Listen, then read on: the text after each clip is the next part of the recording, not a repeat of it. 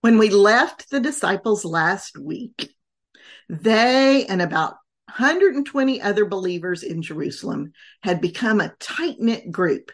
They could always be found in the temple praising God. Peter is emerging as a leader. No surprise there, right? We're going to talk about Pentecost today. You may not realize this, but Pentecost is a festival that was established by the law of Moses. It's not something we Christians invented.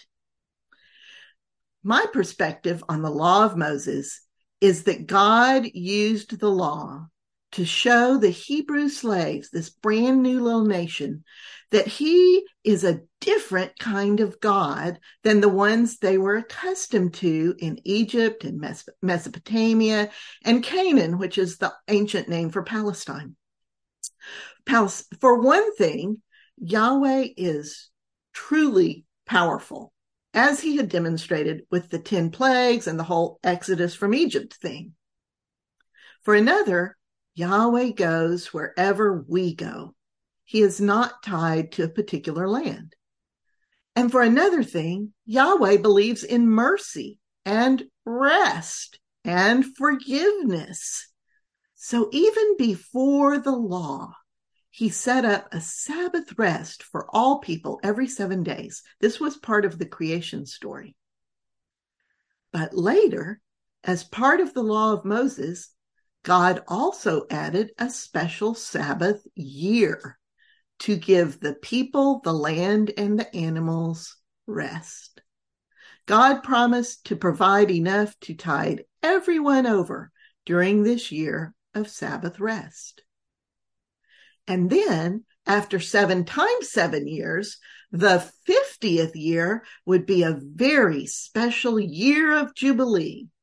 All debts were to be forgiven. All slaves were to be freed. The land that had been mortgaged was to be returned. It is a year of Sabbath rest, and there will be enough to eat even when everyone is resting for the 2nd year in a row, because the 49th year would have already been a Sabbath year, right? So what kind of God is this? This is a very different sort of God indeed. So I want you to focus on the 50th year and on the shower of blessings there in blue that is associated with it. I want you to remember how Jesus said at the beginning of his ministry that his whole purpose, the reason that he came, was to declare the year of the Lord's favor, to declare good news to the poor, healing for the brokenhearted, freedom for prisoners, and release from darkness. Notice how closely connected the year of Jubilee is to Jesus' purpose. Notice how closely connected God's purpose is to Jesus' purpose. They are one and the same. Another amazing thing God built into the law of Moses was a series of annual festivals. All of them had to do with remembering God's goodness or God's provision or God's forgiveness or God's blessing as we rest. And the requirements on our end involved prayer and thankfulness and plain old rejoicing. God delights in our rest and in our play. This is what God wants from us. And out of all these festivals, there were 3 that were the most important, 3 that required anyone within a reasonable distance to actually travel to Jerusalem for the festival. These were the Passover, the Festival of Weeks, and the Festival of Booths. That last one, the Festival of Booths, is a week-long community campout celebrating the fall harvest and commemorating how the Lord sheltered the Hebrews after their rescue from Egypt. While the Festival of Weeks, nicknamed Pentecost, is a week-long celebration of the spring harvest and giving thanksgiving to God for his blessing and bounty. So according to the law of Moses, Yahweh is a God of celebration. God, as we see him in the Old Testament, is not just about sacrifices, but about mutual thanksgiving and joy. God delights in our rejoicing. God rejoices in our joy. So why am I bringing this up now? Because I want you to understand the significance of the Pentecost we're about to talk about. You see, Pentecost festival is 50 days after Passover. That's where the name Pentecost comes from. The Greek means count 50. Just like the 50th year is the year of Jubilee. And this connection is not accidental. Pentecost is counted 50 days from the day after the Sabbath that falls during Passover week. So it's been 50 days since Easter Sunday. According to the Gospels, Jesus was with the disciples for 40 days after his resurrection. So it's only been about a week, 10 days, since Jesus ascended into heaven. Only a week or so since Jesus told the disciples to wait in Jerusalem until they're clothed with power by the Father.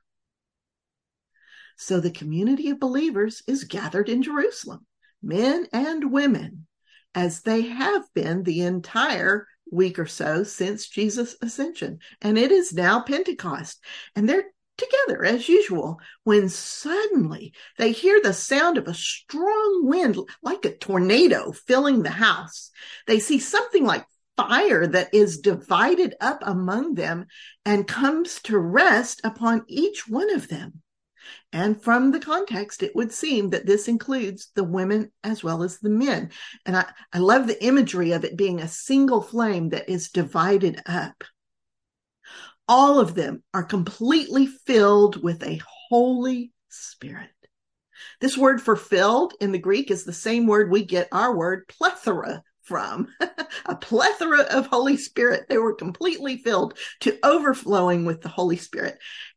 And they began to talk in different languages with words the Spirit was giving them. I can imagine them all just rushing out into the street, bubbling over and shouting the unfamiliar words that they couldn't hold inside. Of course, the streets are already crowded with all the people who have made the pilgrimage to Jerusalem for the festival of Pentecost. There are people from all over the Roman Empire. This is a big deal festival. And they all speak different languages. But here are these local men and women running around like crazy people, speaking of God's glory in the native tongues of the strangers. How could this be? Some people start laughing at them, saying, "Oh, they're just drunk." But that doesn't explain the fact that these uneducated Aramaic and Hebrew speaking Palestinian Jews are praising God in languages from the far-flung corners of the empire.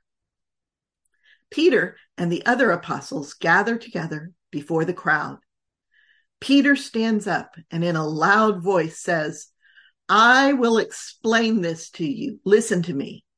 These people are not drunk. It's only 9 a.m.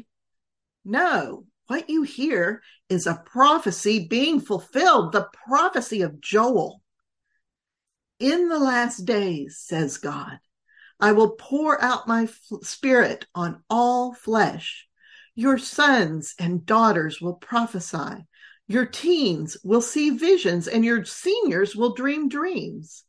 I will pour out my spirit upon my servants, men and women alike, and they will prophesy. I will display wonders in the heavens and the earth, blood and fire and columns of smoke. The sun will go dark and the moon turn to blood in the face of the great and fearsome day of the Lord." Well, that might scare you to death if you hadn't studied the Hebrew Bible and these old prophecies. But we know that the day of the Lord, though fearsome, happens at the very end time. It is the day we are to lift up our heads because our salvation, our rescue, our fulfillment draws nigh. We know we can trust that God is good, even through, no matter what it is we're going through. We have no need to fear our God. Even though our bodies may perish, we are safe in the Lord. And sure enough, the prophet Joel knew this too. Peter continues the quote. The sun will go dark and the moon turn to blood in the face of the great and fearsome day of the Lord, and anyone at all who calls on the name of the Lord will be saved. Peter says, listen to me, people of Israel. Jesus of Nazareth came to you with power and wonders and miracles, so you would know he was sent by God. You know this. God sent him on purpose, even knowing in advance what you would do to him. And sure enough, he was handed over to those who are against the law, and you did crucify him, putting him to death. But God released him from the agony of death, for it was not possible for death to be his master. As King David prophesied long ago, I have set the Lord before me always. He is at my right hand, therefore I cannot be shaken. Therefore my heart is glad and my tongue rejoices. Now remember, Peter is explaining why the believers are all speaking in foreign languages. David says, my body will rest in hope. That word hope really doesn't translate well in Greek and English. The original Hebrew in the psalm means security or confidence. So I might translate this as, my body will rest in confidence because you will not leave my soul behind in Sheol, which is translated in Greek as Hades, and Peter is quoting the Greek version. Nor will you allow your Holy One to see decay. You have made known to me the way of life. You will fill me with joy in your presence. Peter says, folks, I can tell you freely that our patriarch David died and was buried, and his tomb is among us today. But he was a prophet, and he knew that God had sworn to him to set one of his descendants on his throne. He foresaw the resurrection of the Messiah, his descendant. He saw that the Messiah would not be left behind in Hades, nor would his body decay. And it is Jesus that God has raised up. We have all witnessed this. He has been lifted up to the right hand of God and has received from the Father the Holy Spirit that was promised, and has poured out what you are seeing and hearing now. David did not ascend to heaven, and yet he said, the Lord said to my Lord, meaning the Messiah, this is like God said to the Messiah, sit at my right hand until I place your enemies as a footstool beneath your feet. So the house of Israel can know for sure that God has made Jesus, whom you crucified, both Lord and Messiah. Well, when the people hear Peter's words, their hearts are pierced. They say to Peter and the apostles, what shall we do? And Peter says, repent, change your purpose, and be baptized, each and every one of you, in the name of Jesus the Messiah, for the forgiveness of your sins, and you will receive the gift of the Holy Spirit. This promise is for you and for your children and for those far in the distance, however many the Lord will call to himself. And Peter speaks many other words earnestly, testifying and encouraging the people, saying, be saved, healed, preserved from this twisted generation. That word twisted is the same place we get our word scoliosis from, which is a twisting, crooked growth of the spine. The word is not connoting evil, but is pointing to a misgrowth, a spiritual misalignment that can be healed. Peter is not scolding them. He's offering them an invitation. good news. And that is exactly how it lands in their hearts. About 3,000 people become believers that day. And as time goes by, the believers steadfastly pay attention to the apostles' teaching. They eat together and pray together. And everyone is amazed at the many wonders and miracles that are happening through the apostles. And being believers, they share everything. They sell their possessions and property and divide everything up among them as needs arise. Every day, they continue to be of one mind, meeting in the temple, eating together with exuberant joy and simplicity of heart, praising God and being looked upon with favor by all people. And the Lord keeps adding to their number more and more people who are being saved, healed every day. Notice that this is still the Lord's doing. This isn't because of the apostles' preaching talent or good looks. This is the movement of the Holy Spirit in people's hearts to heal them. And that healing brings more believers into the group every day. Everything's rocking along just fine until one day, Peter and John decide to head into the temple to pray. Now, that's nothing unusual. It's about 3 p.m. And they see a man who has been lame from birth being carried to the place where he begs every single day. The gate where he sits is called the Beautiful Gate. But in Greek, that word beautiful carries a deeper meaning of being perfectly timed. The moment he is placed at his begging spot is the very moment Peter and John arrive at the temple. When the man sees Peter and John entering the temple, he begs for alms from them. Peter looks intently at him. Notice that Peter sees the man for who he is as a person. This man is not just a beggar to Peter. By seeing him, Peter has already begun healing this man. And Peter says, "Look at us." Peter is establishing a connection and opening himself and John to the gaze of the beggar. You can imagine that this beggar is used to avoiding eye contact, not wanting to seem threatening in any way. And yet here he is being invited to gaze into the eyes of another human being. More and more healing is already happening.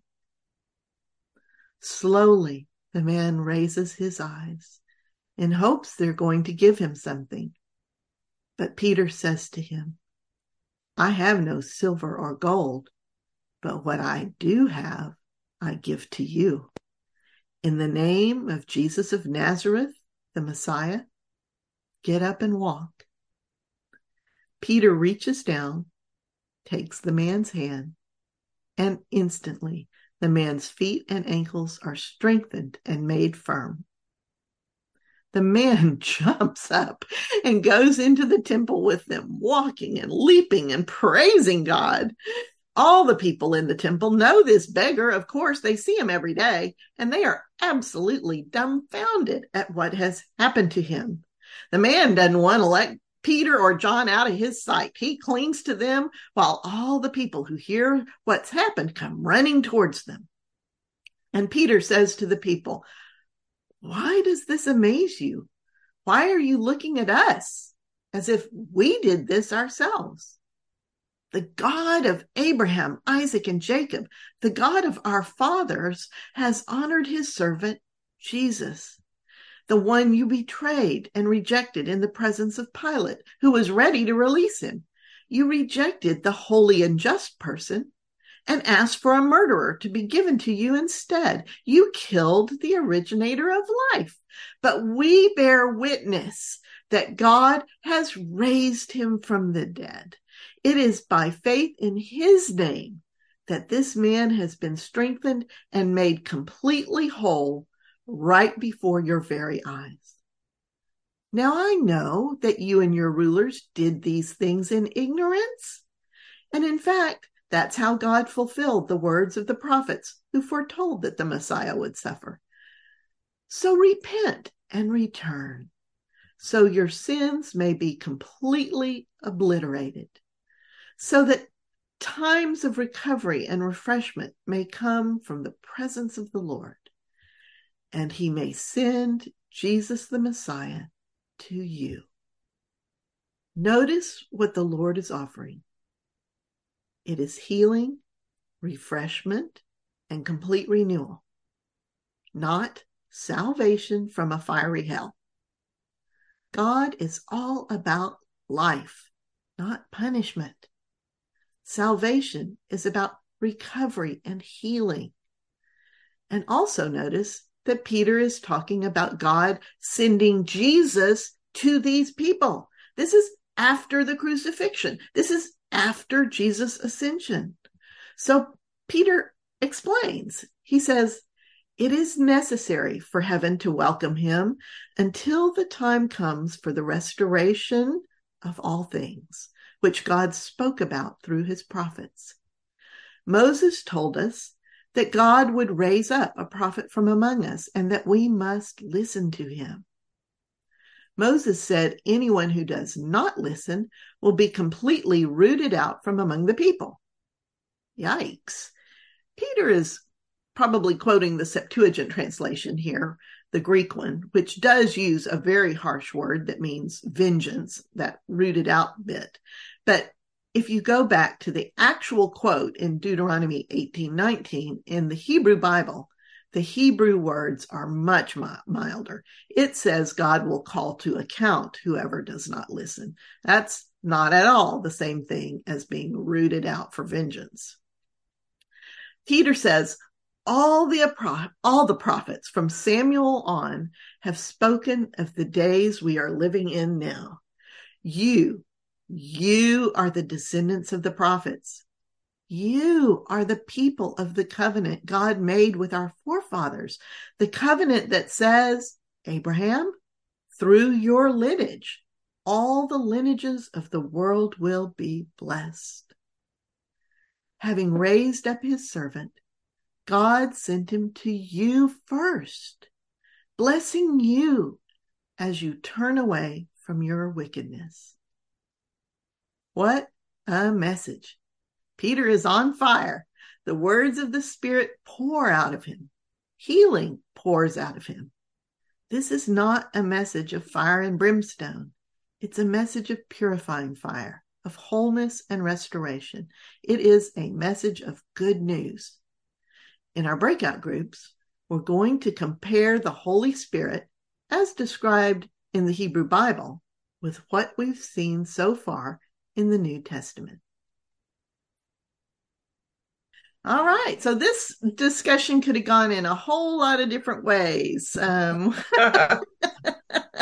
What way did it go in your group? Shirley got it really quick, and so we could talk right away. Oh, okay.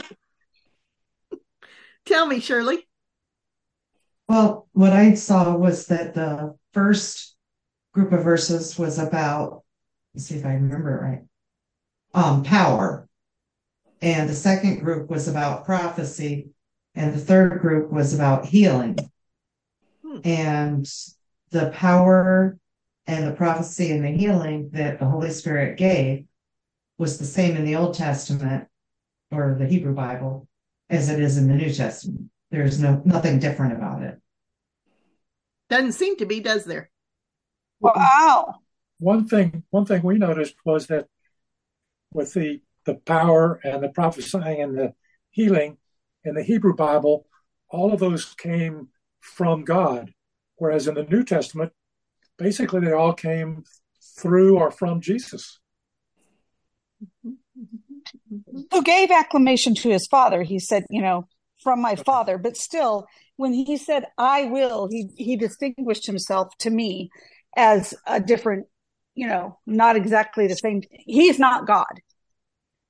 Not the same in the persona. This is where Christian terminology gets confusing. So I don't want to, try to define the Trinity at this point. But sure. World. But that it is interesting in that first one from Luke's reading. Basically, he's telling them, okay, my Father, i.e. God, has promised you something. Now I'm going to send it to you. Yeah. Mm-hmm. Yeah, that's where I find a distinction, and I think it's delivered that way on purpose. Yeah. I wonder if the things coming through Jesus is to continue validation that he's dead, but the power is still coming through him. He's still alive.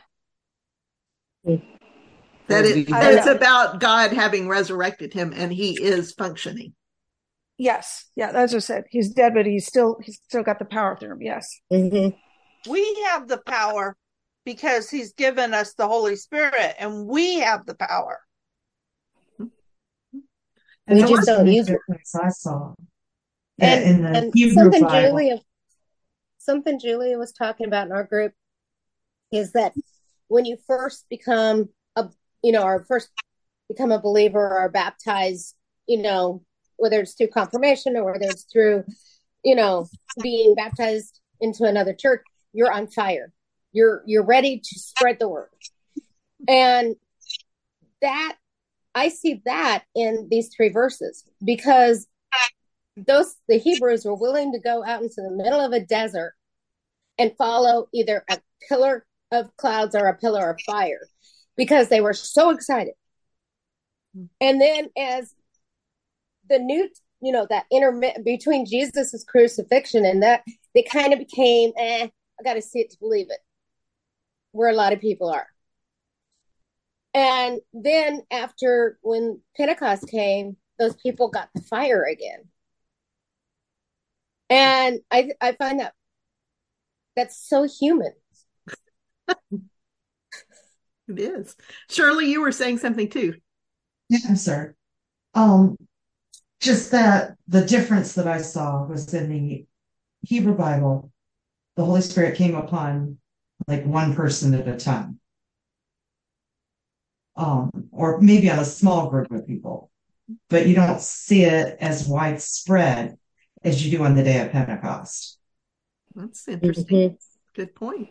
And another thing that I saw was in that second pairing, at least the way I'm reading it, when Saul gets filled with the Holy Spirit along with the prophets, the other prophets, they are all prophesying, I'm assuming in Hebrew, because they all were from the same group, where in the New Testament, they are speaking in languages that they never learned, but that people in the crowd understand. Yeah. Mm-hmm. Yeah. So one is sort of an inward feeling of joy and empowerment, where the other one is a pouring out of the message of God's power to people, everyone. People who maybe never heard Jesus preach. Mm-hmm. Certainly never heard Jesus preach, probably. Yeah. Yeah, that's a great distinction. I've never figured out whether or not they were actually speaking in those different languages. It says every man heard them in his own language. So I've never been sure if the Holy Spirit switched the message in midair so that every man heard it, even though it might have come out in Aramaic or Hebrew, everybody heard it in their own language. Mm-hmm. I've never quite figured that one out. Mm-hmm. Mm-hmm. Well, in the NIV version that Gail put on the study guide, it says they were filled with the Holy Spirit and began to speak in other tongues as the Spirit enabled them. So I guess that would go down to I'm sorry. I was just going to say that would go down to what did the original Greek versions say? Sure. Nowadays, there's a lot of it's not any language except one that somebody else is then going to turn around and say what it said. I've had a long history of Translator. issues. Yeah. Translators, You've got yeah. a whole group of people with one person basically, and I hate to use the word gibberish, but that's what it sounds like most times. And then if somebody else has to be the interpreter who says, and here's what they said, and that kind of opens up a whole realm of things that doesn't really fit to this as far as looking at it.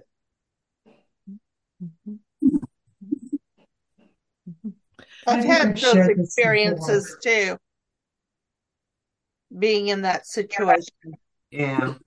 But doesn't it say, didn't we say a minute ago that it said in one of the translations that they were speaking in languages that they had not learned? I mean, I guess it made it.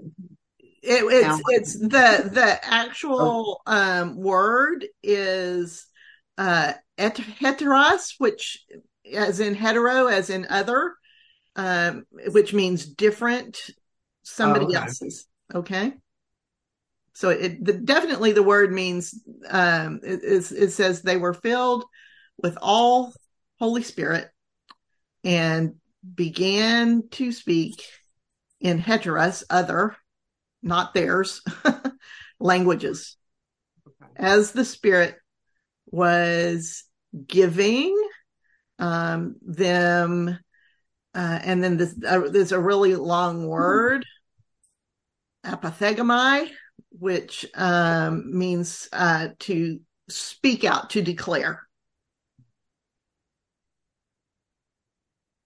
So they were speaking forth. They were preaching in these other languages. So go ahead, Woody. I'm sorry. On this question of whether the languages they were speaking they had not previously learned, do we have any idea about whether or not people of that at that time in that place would have known more than one language? Oh, certainly they did. Yes. All of them came there from everywhere, right? Well, wasn't Israel kind of on a main trade route? Oh, yeah. Israel continues to be the center of the X. Okay, that's what I thought. So people from all different kind of countries would have came through. So on trade, so you would think that they would have a little bit of familiarity, especially like businessmen or people that worked in shops or whatever would buy this stuff, would have a little bit of knowledge of the language, other languages. But they're not good. These are not merchants we're talking about. They're not merchants. The disciples were just people that were living their lives. So people. I mean, this passage is kind of interesting because my mother-in-law was, I don't know what they called themselves. They had a name, but everybody they were very enthusiastic about speaking in tongues, and like Pentecostal.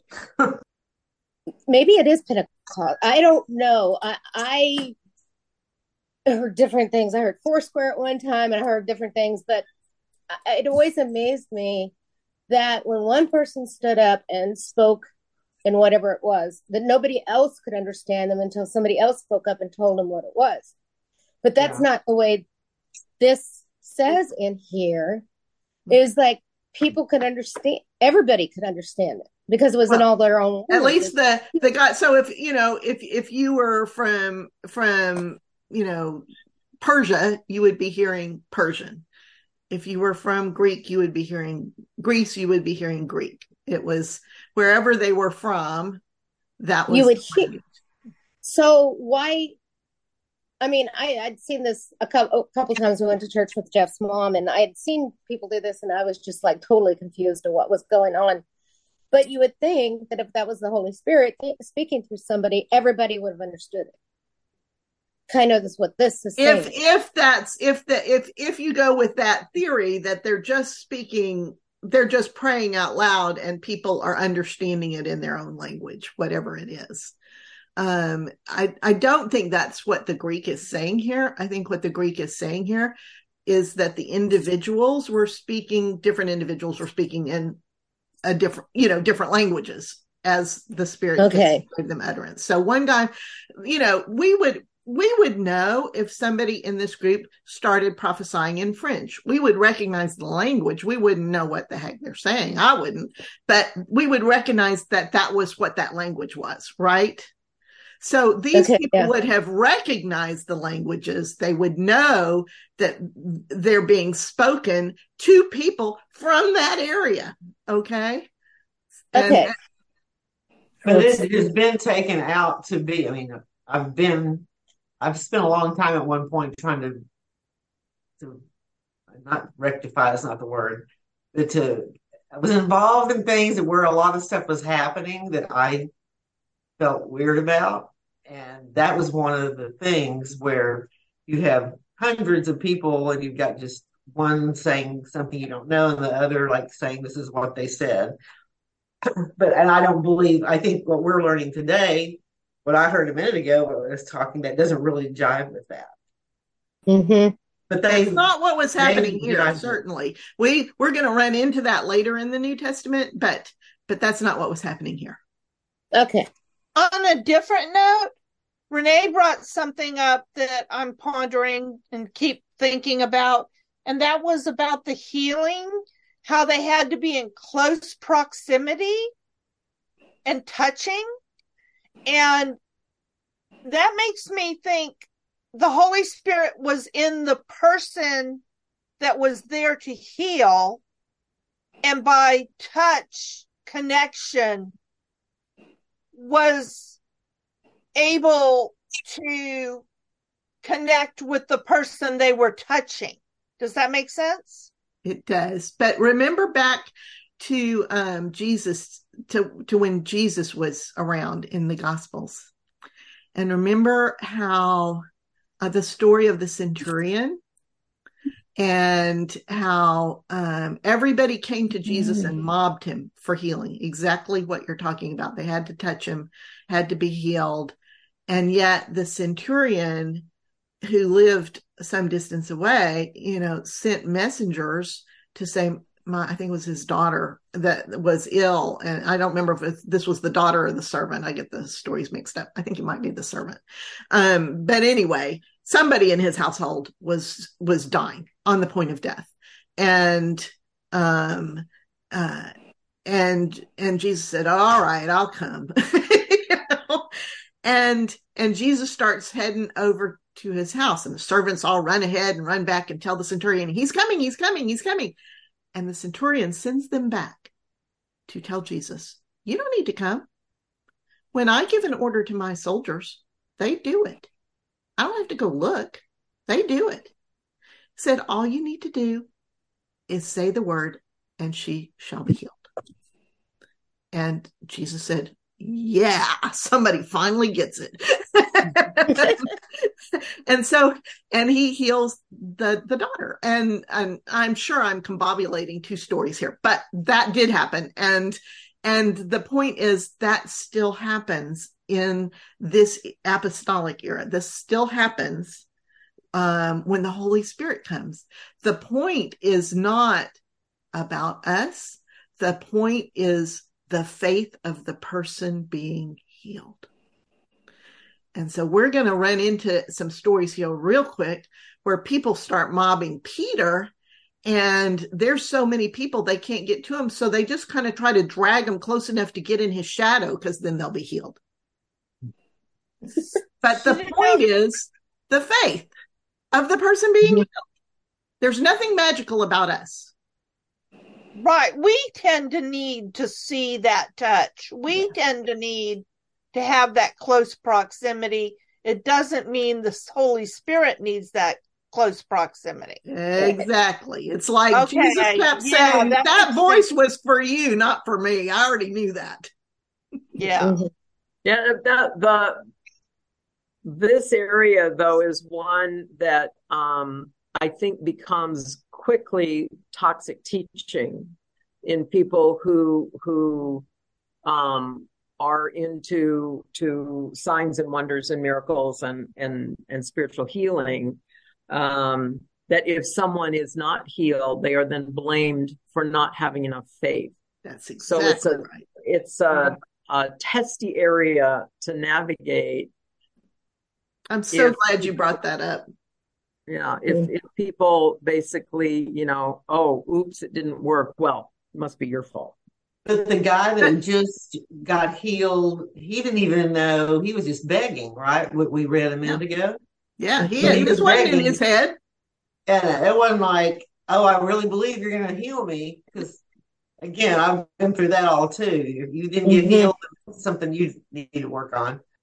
I have a story about that. I may have told you all this before, but I think it goes right to that. My daughter has severe asthma. And as a child, it was awful, really bad. And we went camping at Bandelier and took a day trip to Chimayo. And Chimayo's a mission with that was sacred for the indigenous people before the mission was built. And there's a place with dirt that you can touch the dirt and be healed. Well, we went and we did this, and I prayed for my brother, and my daughter touched the dirt, and I didn't ask her anything about it or anything. We all did it. The room is full of crutches and canes and apparatus where people have left their things behind because they're healed. We get home to the Bandelier, which is camp in, camp out, primitive camping, pack in, pack out. And there's no electricity except in the bathroom. That night, she had the worst asthma attack you can imagine. And it kept the entire campgrounds up. We were in the bathroom nebulizing her all night long. And the next day, I was talking with her, and I told her, we were talking, and she said that she had prayed that God would take her asthma away. And I said, well, you had this really bad asthma attack last night, and everybody's asking if you're okay. And she goes, I'm fine. God took that asthma last night. Well, he didn't, but she sure thought he did. And she was pleased with herself beyond belief. So she had the faith. It just medically didn't happen for her. But she has that faith to this day. And I think that it matters our perspective on this matters. This is a really good point. That in everything we do as a believer, all we are called to do is to stand and praise God and testify to what God is doing in the situation. Our words matter. The things we say to people matter. But it is our witness to the greatness and wholeness and invitation of God is what matters. If someone desperately wants to be healed, and that's not what God is doing in their lives today, God is working in them in a different way. I believe in praying for people who ask for prayer. I believe in praying with people. I believe in touching them, as Julia, points out. I believe in that connection. But what happens and what doesn't happen is what God is up to. And the amount of my faith and the amount of their faith, all of that matters. But the important part is the faith, and the results, the goals, the end goals and the results always belong to God. That's God's job, not ours, not theirs. So true. I wonder if when she talked to the people the next day, because there's no telling what this daughter would say, if she touched their hearts with her prophecy, They were strangers. They went on with their lives and we went on with ours, but even though it didn't go away for her, her faith was so strong, she may have touched people to see how powerful she was in that moment. Sure. That could have been what the whole point was. Yep. And thank goodness for science and that nebulizer machine in the bathroom. Yeah. Yeah, I had an asthmatic. Sandra's that way. She was a brittle asthmatic. And when you're in the doctor's office or the emergency room and the doctor turns white as a sheet after examining her, it is like, yeah. That is a well, and just speaking as a former emergency room nurse, when it gets that bad, Julia, like your daughter was experiencing, where you had to nebulize her all night, frequently that can tip over and become fatal. Oh yeah, we had that she survived and everything. The fact that she survived out in the middle of nowhere with the only electricity being in the bathroom, that was a miracle.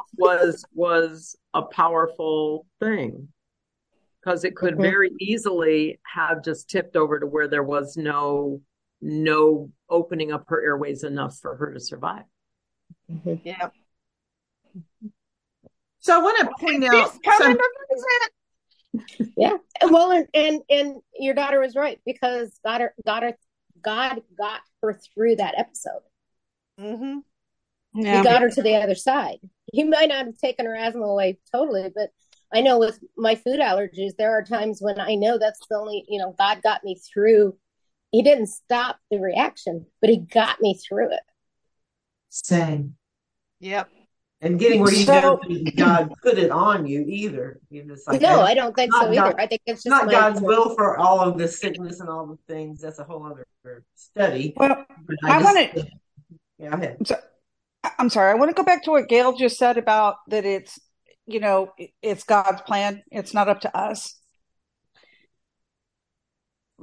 But I see that could be very difficult for children who have been blamed for things in a very accusatory, manner, and they feel guilt and stuff, that that they're not feeling heard when they pray. I mean, I can see that natural progression. And so, well-adjusted emotional people may not be thinking that, right? And I mean, I can just see, I know we're talking about it being misinterpreted, but I can see how that would happen. Mm-hmm. Especially if parents don't understand what we're talking about to teach their kids. So I just wanted to share that. I'm sorry. This is when we start getting to this part where the power of the Holy Spirit falls in amazing ways on individuals widely, as I think it was Renee pointing out. I can't remember who pointed that out, that used to seem to be like these sporadic leaders and prophets, and then now it just seems to be very wide and broad. I want us to think and remember that the reason for miracles and signs and wonders all the way through Jesus' ministry was to be a billboard for God, to be a billboard for the people saying, listen to this guy. He's saying what I wanted him to say. Okay. He's telling you the truth. He's telling you how much I love you and what I want to give to you. The signs and wonders and miracles are not an end in and of themselves. That's not the goal. It never was, and it never will be. God will heal us in every possible way. But some of that's going to happen on the other side of death, right? These bodies aren't going to, we're going to get sick. We're going to die. Bodies will fail. Bodies do fail. And it seems to me the witness in the Bible so far has been very consistent that the times when these miraculous things happen are times when God's trying to say, these people are telling you the truth. Mm-hmm. So when we see it happen, it's Peter preaching. Peter's telling you the truth. I want you to listen. This healing is happening. Okay. And I'm not at all sure that the witness, at least what we've read in these stories so far, is that all of these people went back to Cappadocia and Persia and Macedonia and all the places and started healing other people. That's not what it sounds like, is it? What they did, what happened to these people, is they heard God's offer for wholeness and healing, inside healing. You know what I mean? The change direction, have your sins obliterated kind of healing. Don't carry that weight around. Don't drag that cannonball around with you anymore. God's not interested in that. That's what these people went back with. Gail? Yeah. I don't necessarily need you to do the expository on it, but can you give a couple of examples of where Scripture is specific enough for us to draw the conclusion that the healing we're looking for is, for most of us, something that happens on the other side of death? I don't think it all is. I think our healing starts now and continues to the other side of death. I think it's both. Okay. Well, I'm looking for some. So we have the specific scriptural examples of where healing, the complete healing, as we understand the stories, happened in individual people's lives. What I'm looking for is pointers to the conclusion that healing continues after death. Yes. So that would be in the biblical, in the Hebrew Bible prophecies. And it is bound up in the fact that death and evil are not done away with until the end time. So it's not, there's not going to be a scripture that says, well, you don't get healed. Say you have some chronic illness and you die. There's not a scripture that says, well, and at that point you get healed, or at that point you don't get healed. It doesn't. The scripture indicates that God is good, that in the presence of God, there is no illness, no evil. The whole idea of the refining fire is like, in the presence of God, all that is burned away. I don't think you can help but be healed in the presence of God. But the world and creation, the spiritual realm and the physical realm, all of that is, the prophets are unanimous on that happening in the day of the Lord, after the coming of Christ, after the coming of the Messiah. And there's tons of prophecies about that state and what it looks like.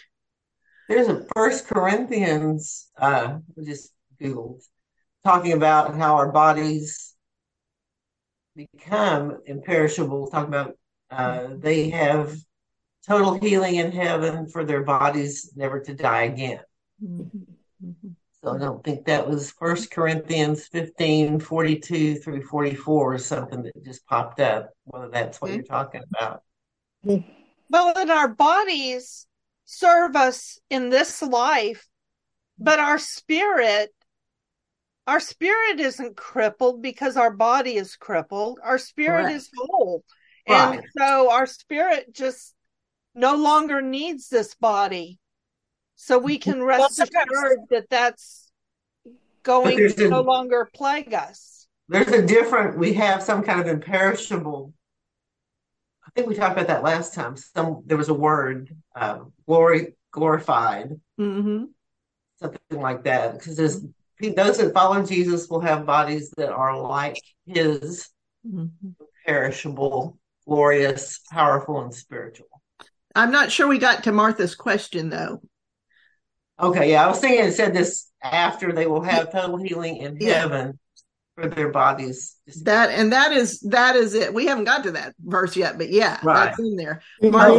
Martha, is this circling around what you're wanting, or are we missing the point? So am I muted or unmuted? You're unmuted. Okay. So you're getting toward it and some of the specific examples like the 1 Corinthians passage and your comments about the prophecies are helpful. I am hearing a lot of what we believe, and what I was looking for was what points us to that belief. Sometimes I don't know that scripture is necessarily the source of what we believe, that there are truths that we can conceivably understand without that. So I feel like I need to be pretty careful about that. Mm-hmm. I would be cautious about, someone mentioned our bodies may be very ill, very broken, but our spirit is not. And I understand that our spirit and our mental health are not the same, but sometimes the body is perfectly healthy and the brain is not, and which is how people express themselves. And so I think of spirit there, but it's not a perfect analogy. This is where I spend a fair amount of my time trying to put pieces together and to be honest, and hopeful without being wishful thinking or right. Yeah. I just feel I have to work on what's honest here and what can when I think about people who suffer really long, I really stay pretty far away from, at some point you will be healed. Because that's pretty hard.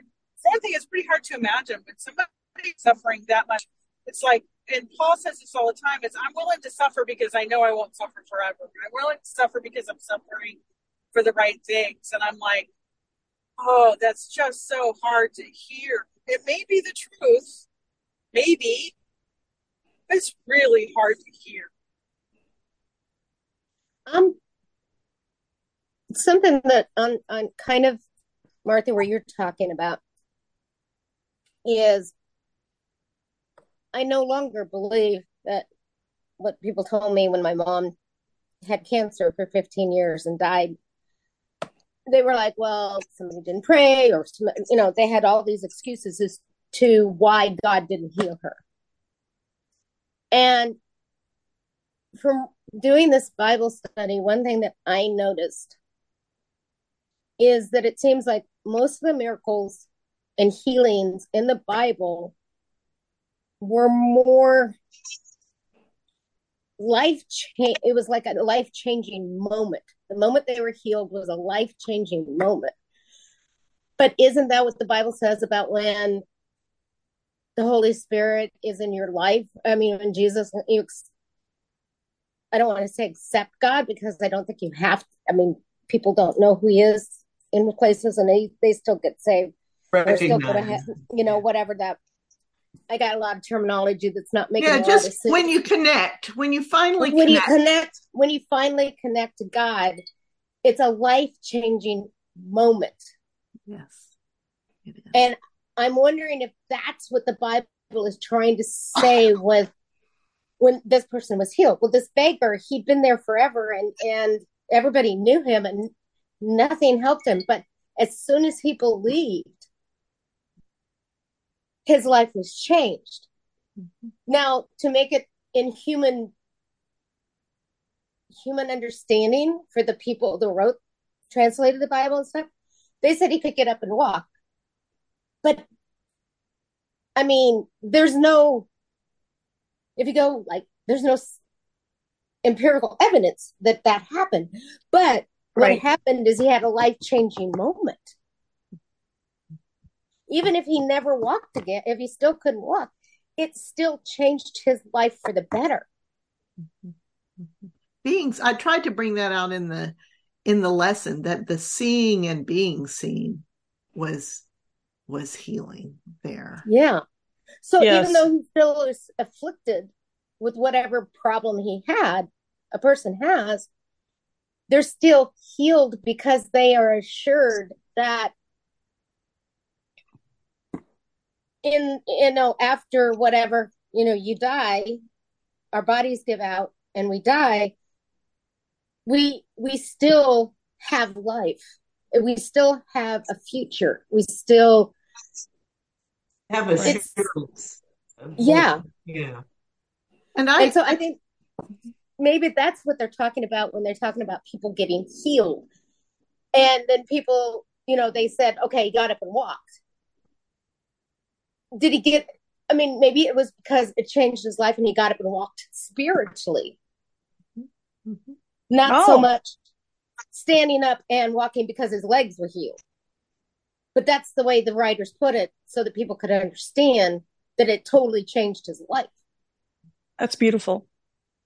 We don't know if that's right? Because like you said, there's no evidence, but that's a beautiful thought, Renee. We are reading very ancient stories. Yep. But God is still God. And I agree with Martha that you have to be careful with your words with someone who is suffering like your mom suffered, Renee, for 15 years with this cancer. It's just the point in all of the Bible, in all of this. The good news is God is dwelling with us. God wants to be with us. God wants to connect with us and will connect with us. And no matter same opportunity to consider. Hey, Gail's back. Can y'all hear me? Yes, I can hear you. I was trying to figure out what happened. My internet burped there. But you were striking a good pose. Yeah, it was. Sorry about that. But I was just saying that God is with us. God is with us now. God is with us in the future. God is with us whether our mind is gone or whether our mind is healthy. God is with us whether our body is broken or whether our body is healthy. And God's very presence is healing. I think the good news is that God wants to heal us. What that looks like now, in whatever mental or physical state we're in, is going to be unique and individual, but I believe that God is there and that it makes a difference. And the very awareness of God, of looking for God, of believing and trusting that God is good and that God will heal us in every way, physically, mentally, and spiritually. That is the end state for us. That is the eternal state for us, and that is coming, that God is doing it. That is the good news. Yes. I want to, if I can, Renee said the life-changing moment, and I've actually had several in this class because of things that I have thought my whole life, right? And that's kind of what I was alluding to also when, people put pressure on kids. I grew up Lutheran, and my church wasn't as fire and brimstone as some other Lutheran churches I heard, but I know that there's a lot of churches out there that talked about, all these things you can't do because it's a sin in God's eyes, the fire and brimstone lectures, and then, or you have to do good things. And what you're saying and what we're learning today makes so much common sense. And I'm like, doy, how did I not see this before? But these aren't the messages, I think, that we've been getting. And there's an awful lot of people out there that think that God doesn't love them. Yes. Or that they have to do certain things or think certain things, yes, or whatever. And in my ministry, I find that it is like peeling an onion. That just being together and thinking and talking about these things, people begin to shed the baggage. And that child within them begins to feel free once again, and begins to understand that these requirements and the heavy yoke is a lie. Yeah, that God delights in our rest and in our rejoicing. I have a quick question. Do we know how long the season of Pentecost was? That's what we talked about while you were a week. It was a week. Mm-hmm. Okay. Mm-hmm. They spoke with tongues for a week. Oh, I don't, the speaking in tongues, I don't know. It didn't say, it did not say. The implication from the rest of the New Testament and the stories of these believers is that they continued to have these gifts. Now, it didn't say that one individual did all the time.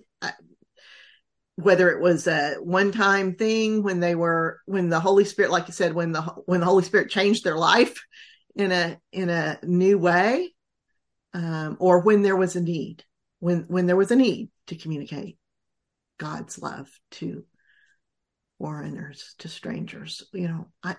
Juliet, did I phrase what you meant correctly? Yes. Okay. I think it what Gail's saying is they had that moment of transformation during that week, and it may, and then that moment changed them. Mm-hmm. And they had power beyond because the Holy Spirit was with them. Yeah. And I think, and as we go through, we'll see that the powers seem to be associated with particular apostles. As we go forward, and that it sounds like as we go forward that just the regular people who aren't the ones out there preaching, you know what I mean? Preaching the good news, but the regular people simply, their job was just to share with each other and to support each other. And that was how the Holy Spirit worked in their lives. Wow. I had one last little question, and it's just for myself. Was the Festival of Booths, was that Shabbat? Sukkot. Sukkot. Sukkot. Okay. Sukkot. I didn't say it right. Sometimes it's spelled Succoth, but it's the same. Because you said they were camping. Yeah, because it is. They live in the tents. Yeah. We just had it. It just happened a few weeks ago. It's like a fall festival. It's a fall festival. Yes, it is. Mm-hmm. Yes, okay, I was just curious about that when you said it. Yeah, I call it camping out because everybody goes out and lives in shelters, little tent-like things that they create outside, and they have their meals outside and stuff. My son and his friend did that one time. Yeah. Lots of fun. It's really, really wonderful. And it is a festival where they particularly welcome the stranger. So anyway, we've gone way past time. There's lots to turn over, lots to think about. This has, like I said in the study guide, it has a lot of baggage on it over the years. And somehow we need to become something. We need to get to the place where it's something freeing, where it's not a stressor, it's not a requirement, it's not a measuring stick. It's something freeing that is already in operation in our lives that we just need to open our eyes to. Love you. See you next week. Thank you. Bye. Bye. Bye.